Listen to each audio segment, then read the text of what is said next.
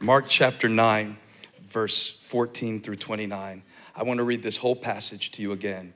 And let's look at this proclamation that God wants to make. You didn't lose it. Say that to the person next to you. You didn't lose it. And put it in the chat. Those of you that are on YouTube right now, say, I didn't lose it. Amen.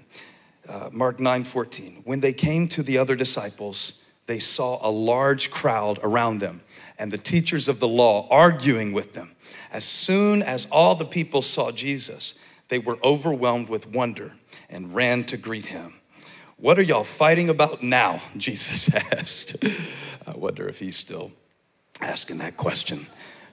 A man in the crowd answered, verse 17, Teacher, I brought you my son who is possessed by a spirit that has robbed him of speech. Whenever it seizes him, it throws him to the ground. He foams at the mouth, gnashes his teeth, and becomes rigid. I asked your disciples to drive out the spirit, but they could not. Now listen to the phrase Jesus uses. You unbelieving generation. How long shall I stay with you? How long shall I put up with you? Bring the boy to me. So they brought him. And when the spirit saw Jesus, it immediately threw the boy into a convulsion. So this thing that's been controlling this boy isn't going out without a fight. It's not gonna go out just because you came to church one time. It's not gonna happen just because you watched one YouTube sermon. It's not gonna happen because you listened to worship on the way to work for 2 days in a row. And so the boy falls to the ground and rolls around and foams at the mouth. And we said last week, let's don't get so caught up in the symptoms that we miss the spirit that was at work in this situation. It's the devil, it's the evil one. He comes to kill and steal and destroy. And in this boy's case, it was a physical manifestation. But in many of our cases, it doesn't manifest in this way. It manifests in different ways.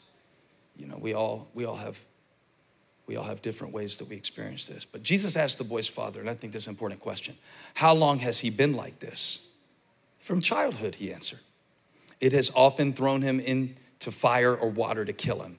But if you can do anything, take pity on us and help us.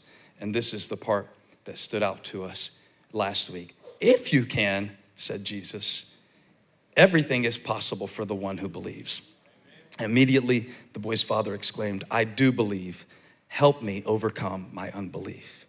So when Jesus saw that a crowd was running to the scene, he rebuked the impure spirit. You deaf and mute spirit, he said, I command you, come out of him and never enter him again. And the spirit shrieked, convulsed him violently, and came out.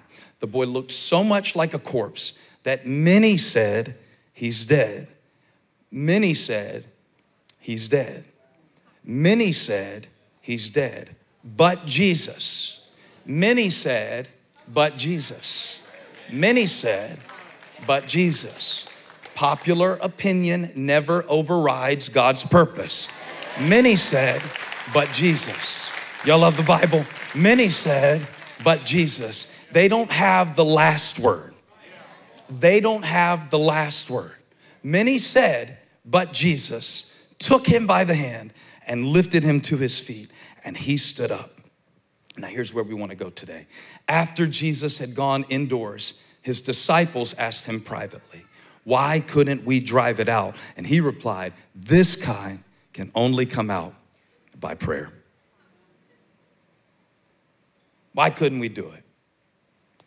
My first instinct in reading the text was to judge the disciples for their lack of faith to help this boy.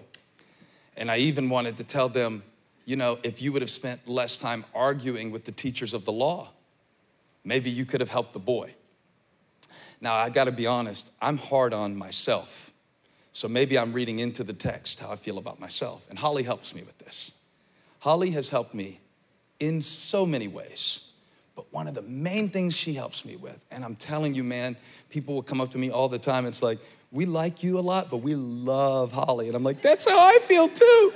I only like me. Sometimes I love her. She's amazing. And however amazing she looks, she's much more amazing up close. And not everybody's like that, but she really is like that. And she's got better every year, and she's taught me so much.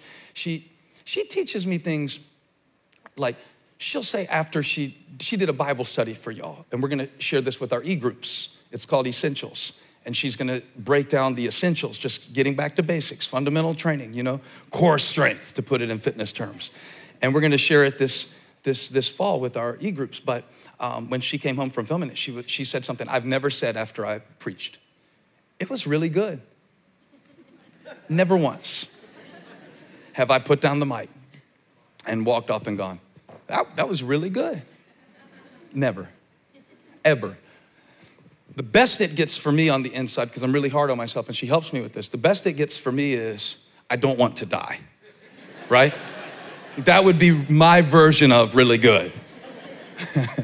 I don't want to quit and go get a job at Guitar Center. I'm really hard on myself. And she helps me with that.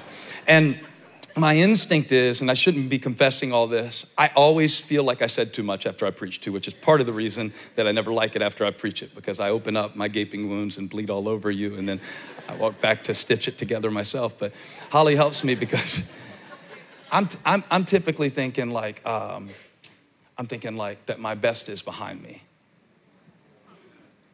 So, for instance, if I preach a sermon and I feel like, I didn't say it like I was supposed to, and I saw 7 people yawn when I was in only my first point, and wow, that guy's asleep over there. If I see all that when I'm preaching, my instinct is to think like, I think I've lost it.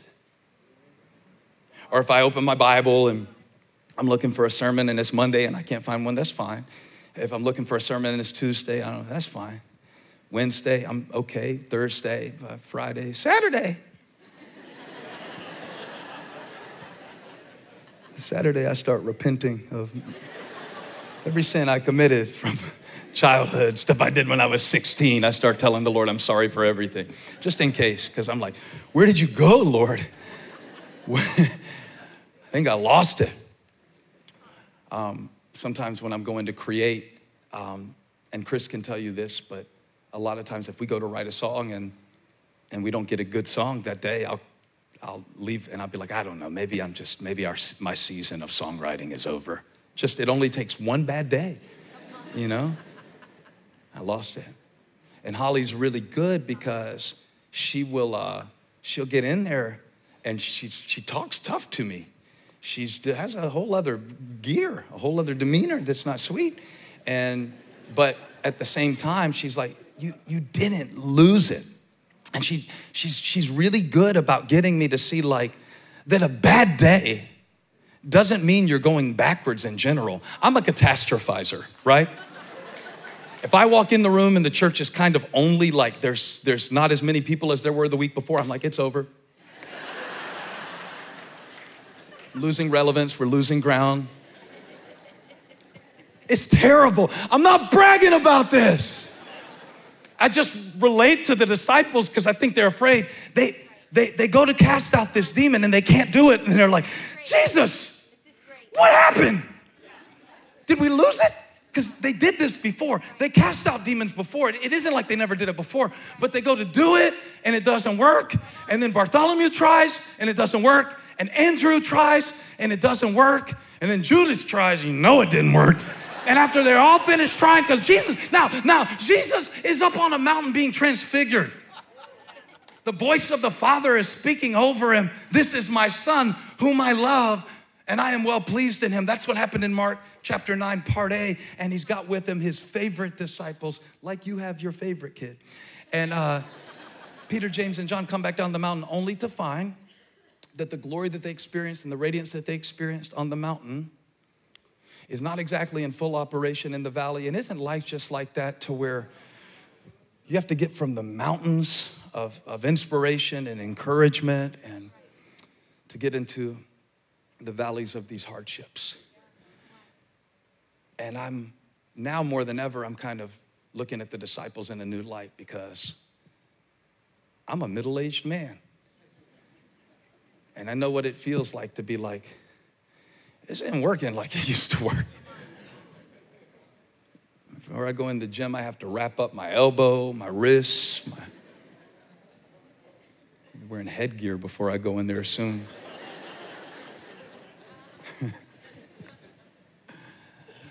My son says, Dad, you look like a robot. You're so like wrapped up because stuff hurts. It doesn't work like it used to work, you know? And I think for a split second here, the disciples, they're asking Jesus, and I want to point this out. Give me the scripture back on the screen. It said after Jesus, verse 28, had gone indoors, his disciples asked him privately, why couldn't we drive it out? Everybody say privately. They asked Jesus privately. And I wrote down a question, how much better off would we be if we asked Jesus some things privately instead of saying things publicly? Y'all don't like that? Because instead of blaming the teachers of the law, they finally realized that we have to fix this internally, privately. And Jesus said, this kind can come out only by prayer. So now the disciples are asking Jesus privately, why couldn't we drive it out? And the Father, I don't know if you noticed this, but the Father in verse 24, he says something that sounds like a contradiction on the surface.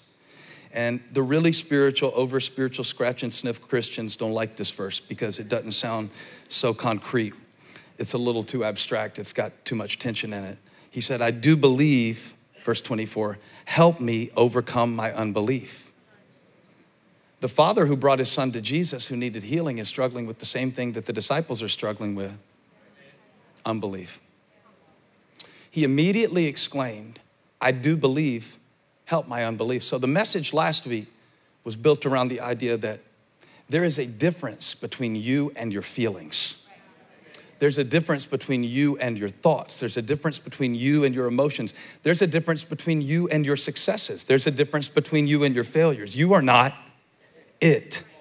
This boy is possessed by a spirit that's making him do all kinds of things to harm him, but he's still the son of the Father. And the Father still sees his son beneath the things that he struggles with. Just like your Father still sees you, your heavenly Father still sees you separate from the things that you struggle with. And how he dealt with the sin that stood against you on the cross. So he doesn't see your sin when he looks at you. He doesn't see your successes when he looks at you. He sees a son, he sees a daughter. You are not it. You are not it. We are so addicted to it in our culture that when we really want to compliment somebody that they're good at something, we'll say, you're a machine. Man, you're a machine. Wow, you're just amazing. You're a machine. That's a downgrade. How did you take me out of the animal kingdom and make me a machine? How did you demote me into what I just did? And so the trick is you can't let people do that to you positively or negatively, right? You can't let people identify you with your gift because you're more than your gift. You can't let people identify you with your sin because you're more than your sin. You are the righteousness of God in Christ Jesus. You are made in his image and in his likeness. And the Father said, this is my son. Just like God the Father said over Jesus, this is my son. The Father in Mark chapter 9 says, this is my son. And he's got problems, but he is not it. He is not it. And the disciples are learning a valuable lesson, and the Father is learning a valuable lesson that in owning your doubts, you don't disqualify your faith. I do believe, help me overcome my unbelief. Now there's a couple miracles in this passage. One is that the boy gets healed of his condition. And two is that the man asks for help.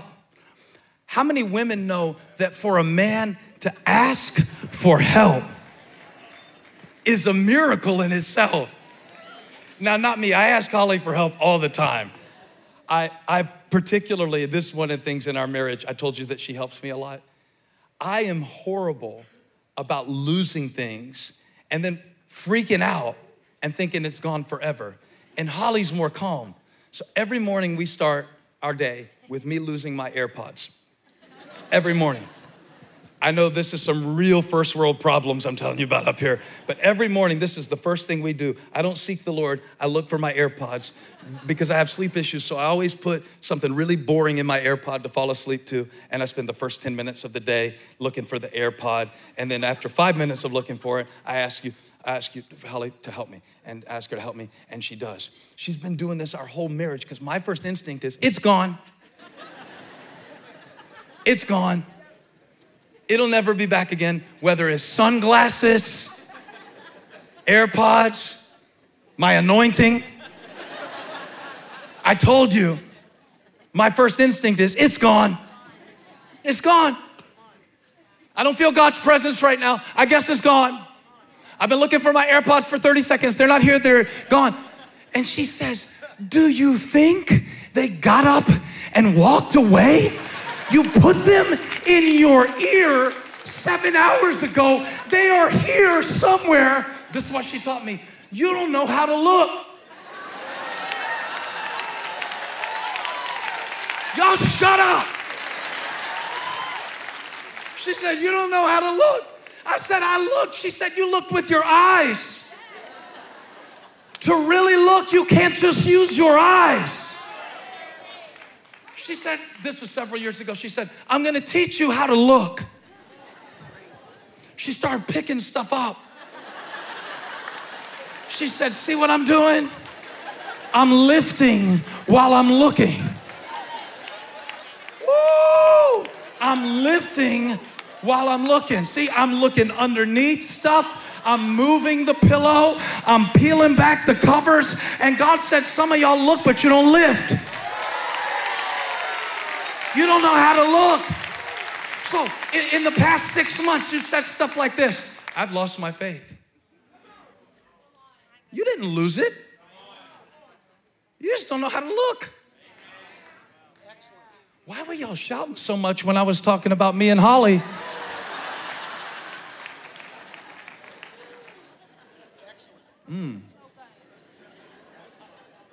When I talk to people, I notice the way we phrase things. We say, I lost my joy. I lost my peace. How many of y'all have said in the last 30 days, I feel like I'm losing my mind? How many of y'all didn't even get that specific? Just, I feel like I'm losing it. This is so good. You didn't lose it. You just have to learn how to look. And sometimes looking means lifting stuff, looking under stuff, not just walking in, it's gone. Well, I woke up in a good mood, but y'all just, devil just stole my joy. I guess he did. You left it lying right out for him to take. You didn't lock the door, roll up the window. Now I'm preaching to me. Because I'll say I lost it, but I haven't really even looked. I haven't even really looked. The man said, I do believe. That's why I brought my boy to you. I still have faith. But will you help me with my unbelief? Now, what I want to teach you today, there's a difference between having unbelief and being an unbeliever. He did not say, I'm an unbeliever. He said, I have unbelief. And when you have doubts about anything in your life, what God spoke to you, or even who God is, sometimes many of us doubt the existence of God. That doesn't make you an unbeliever. There's a difference between having unbelief. Immediately, he exclaimed. Did you see that word? Immediately, he exclaimed. Immediately, he exclaimed, I do believe, but help my unbelief. And we understand that although his explanation was immediate, his unbelief probably came over time. Because his boy has been in this condition since childhood. And perhaps at the first sign or symptom that his boy had something wrong with him, he believed. But life has a way of layering unbelief. And beneath the layers of unbelief is still a you that trusts God. And we try to bring you into church sometimes and remove all of the doubts from the equation. And we do that sometimes through preaching cliches or by making vague promises that you're gonna make it to the other side and things like that. And I preach those things too, and sometimes they have value. But sometimes I think we think that God is going to decrease our doubts. The Father in this passage prayed that Jesus would increase his faith. Help me overcome my unbelief. And he's shifted now. When he first started talking to Jesus, your disciples couldn't do it. The first instinct was to blame. But now he's understanding that it's not gonna get me anywhere to blame Jesus' staff. If I want my boy healed, I'm gonna have to get beneath all the surface reasons that it didn't work. And I'm going to have to own this for myself. Help my unbelief. Would you have the guts to pray that out loud? Help my unbelief. Now, we pray, help my bank account. We pray, help my husband act right. We pray all kinds of things, but when you say, help my unbelief, power happens. That's the connection right there. Help my unbelief. And there are some things that we need to unbelieve before we can believe what we need to believe.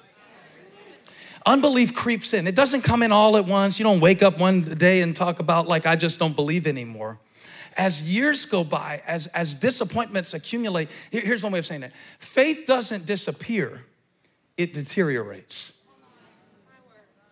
Just it wears away. I wrote a book in 2010 in my journey of faith called Sun Stand Still. 2 people read that book, my mom and Israel. That's all I heard. But it's a good book. It was about believing God for the impossible. I watched my dad die of ALS a couple years later. And I had to go back and revisit, do I still believe that God can do the impossible? My friend Levi Lesko prayed Sun Stand Still over his 5-year-old daughter, and she died in his arms of an asthma attack as he tried to resuscitate her. And I have to go back in my life now and separate out the events that happened that caused me to doubt from the faith that I have, to realize that sometimes we didn't really lose our faith, we misplaced it. Is this too deep, babe? We misplaced it. It didn't get up and walk away. You didn't lose your faith. You misplaced it. In the Father's case, he said, your disciples couldn't drive it out. Your disciples couldn't do it. The disciples weren't the ones that you needed to believe in to begin with. Many of us lost our faith in Jesus because we put our trust in people. So we lose our faith in God because somebody else let us down, because the disciples couldn't do it. You're gonna walk away from what God has for you. I don't go to church anymore. I got burned. Have you ever had a bad meal? Do you still eat?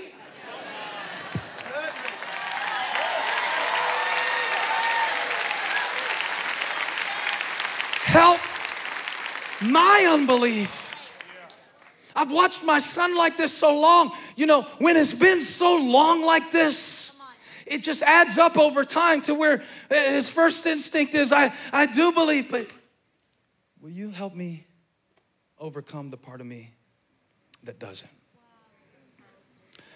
I'll never forget when I was in Orangeburg, South Carolina, preaching on a Friday night. And I preached this sermon back in the day on Jonathan from 1 Samuel 14, Old Testament character. He's the son of Saul the king. And I preached that thing, 1 Samuel 14:6, so many times. I mean, I've preached it so many times. And I used to talk about how Jonathan said, perhaps the Lord will act in our behalf. Nothing can hinder the Lord from saving.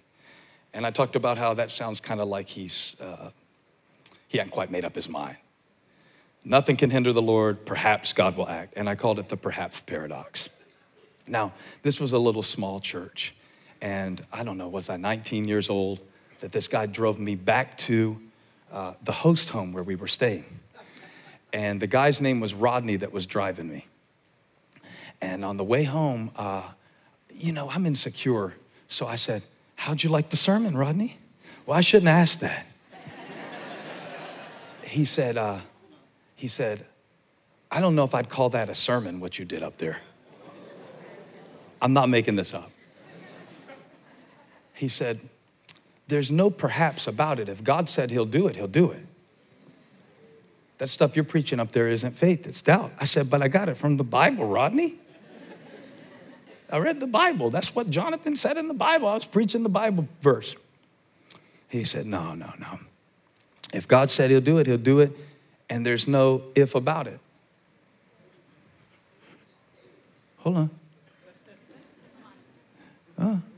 If you can do anything, take pity on us and help us. If you can, everything is possible for the one who believes. And Jesus did it even though the man said if. So I started arguing with Rodney. I said, Rodney, there's a lot of people in the Bible, and I'm putting a substitute name in there. His real name wasn't Rodney. I still remember what it was. I'm not going to say it. I'm going to get sued or canceled. The man said, well, real faith in the Bible. I said, Moses had doubts. He said God couldn't use him. God got so mad at Moses that the Bible said his anger burned against him, but he still used him even though he had to give him Aaron to speak for him. You got more faith than Moses? I said, Abraham lied about his wife. I went through a whole list of people who doubted, but God still used them. I said, you got more faith than all of them? He said, well, I guess when it comes to that, I do. By the time we got to where he was dropping me off in the driveway, we were about to fist fight in the driveway. And the man whose home it was, he came running out the house. He said, what in the world's going on? And he kind of broke us up and he took us in the house, and Rodney left and spun out the driveway in the pickup truck. And I sat down in the house and I said, man, we were arguing about, he said, if you have any doubt, you don't have real faith. And this is what the man said to me. He said, if you teach that and preach that, you're going to be broke, poor, and sick all your life. And so will all the people that you lead and your future children if you have any. And I'm like, hey, man, leave my hypothetical future children out of this. You can make fun of me if you want. But he really thought that. He really thought that. He really thought that the proof of faith is the absence of doubt. He had no room in his view of who God is for an if. But Jesus did what the man needed, even though the man wasn't perfectly convinced he could do it. Because the man invited Jesus into the place where he had the greatest doubt and the greatest pain. And now I think this might be my favorite prayer in the Bible, because I can get with this. I can get with this when I'm in a bad mood. I can get with this when I'm in a good mood. I can get with this when I'm riding high. I can get with this when the news is bad. I can get with this any day of the week. I do believe, help me overcome my unbelief. I'm not asking God to just take it away. I'm asking God, help me overcome it. Help me. My faith is not gone. I just have to learn where to look. And sometimes the greatest faith, I need you to get this, is right underneath that biggest doubt. Sometimes the greatest thing that God wants to show you, if you will start lifting and looking and lifting and looking. You see what I'm saying? Because we can't just cover over it. We can't just come to church for a fresh coat of paint over our problems. We can't just come to church for a 3-hour scriptural sugar boost to get us feeling good for a moment. It won't work, and we'll end up like the disciples saying, why did I shout and sing and listen and take notes in church?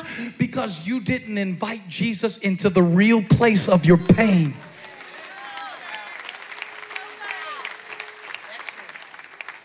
You didn't lose your faith. You just stopped looking at the surface. It's gone. It's gone. One boy broke up with you. I guess I'll never be loved. You're 14 years old. I guess it's gone. I guess you can't trust anybody. See how we do it? It's gone. You have to know where to look. Can I preach something else? Sometimes you are so intimidated by it that you forget about him.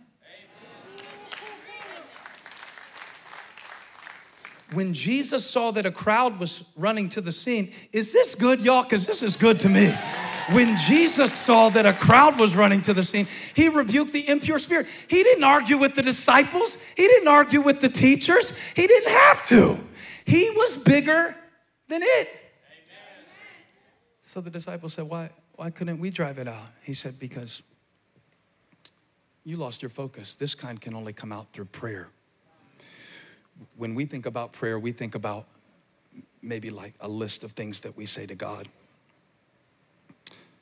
But God is showing me lately that prayer is more about a lens than a list.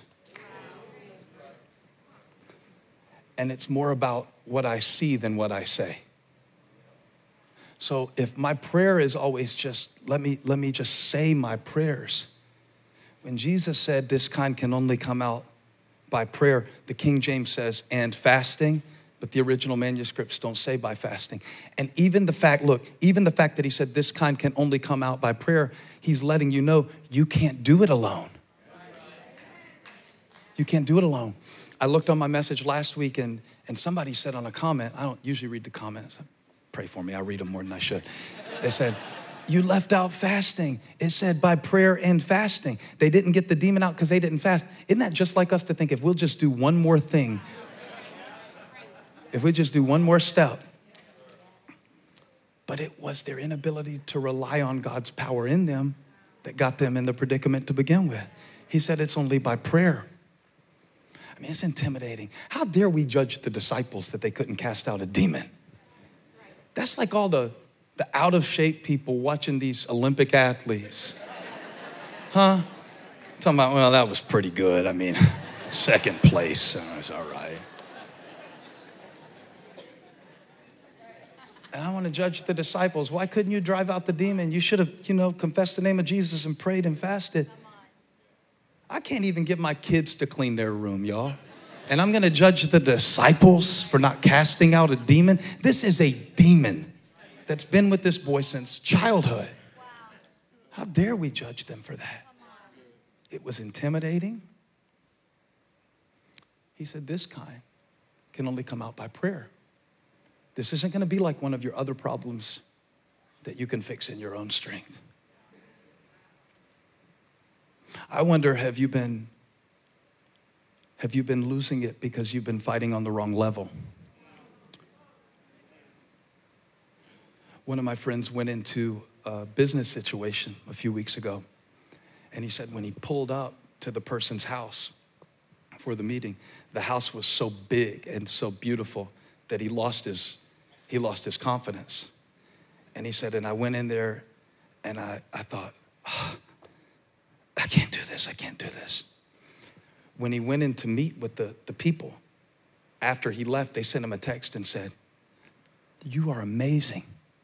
We have not stopped talking about how your spirit, and he's a great Christian. He has an amazing, oh man, this guy changes the atmosphere of every room that he walks into. And he said afterward, they were texting me how amazing the meeting was and how they were so impressed with me. He said, I couldn't believe it because I went in so scared. And you know what I told him? I said, yeah, because you got so caught up in what you were walking into that you forgot what you were walking in with.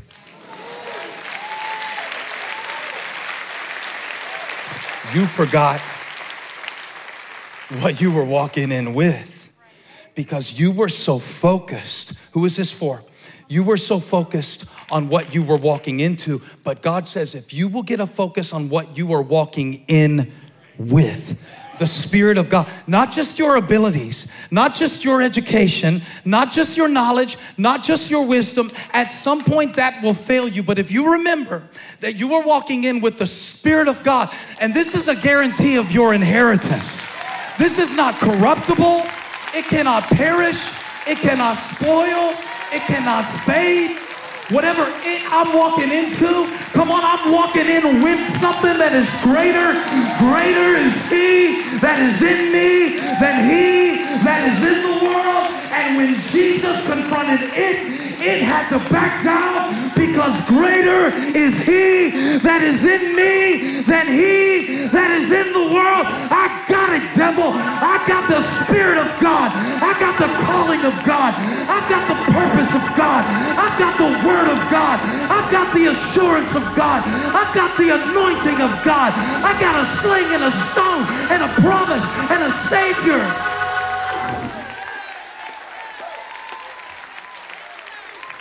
And I still got faith. After all I've been through and all it cost me and all they took, it robbed my speech, but it didn't take my faith. I do believe. I still believe. So let me give you a scripture. Lift before you look. Lift before you look. Stop looking at stuff on the surface and saying, oh, there's nothing there. Lift before you look. This is what Holly taught me. It's not gone. You just haven't looked yet. You just haven't looked yet. You haven't looked, so you haven't seen the opportunity that's in this hardship. You haven't seen the blessing that's in this rejection yet because you haven't looked.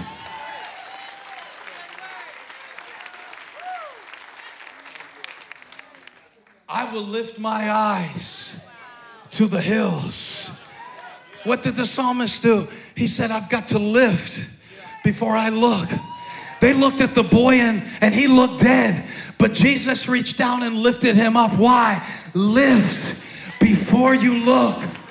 Before you look at your schedule for the day, lift your eyes to the hills. You're gonna need help today, and you've got it on the inside.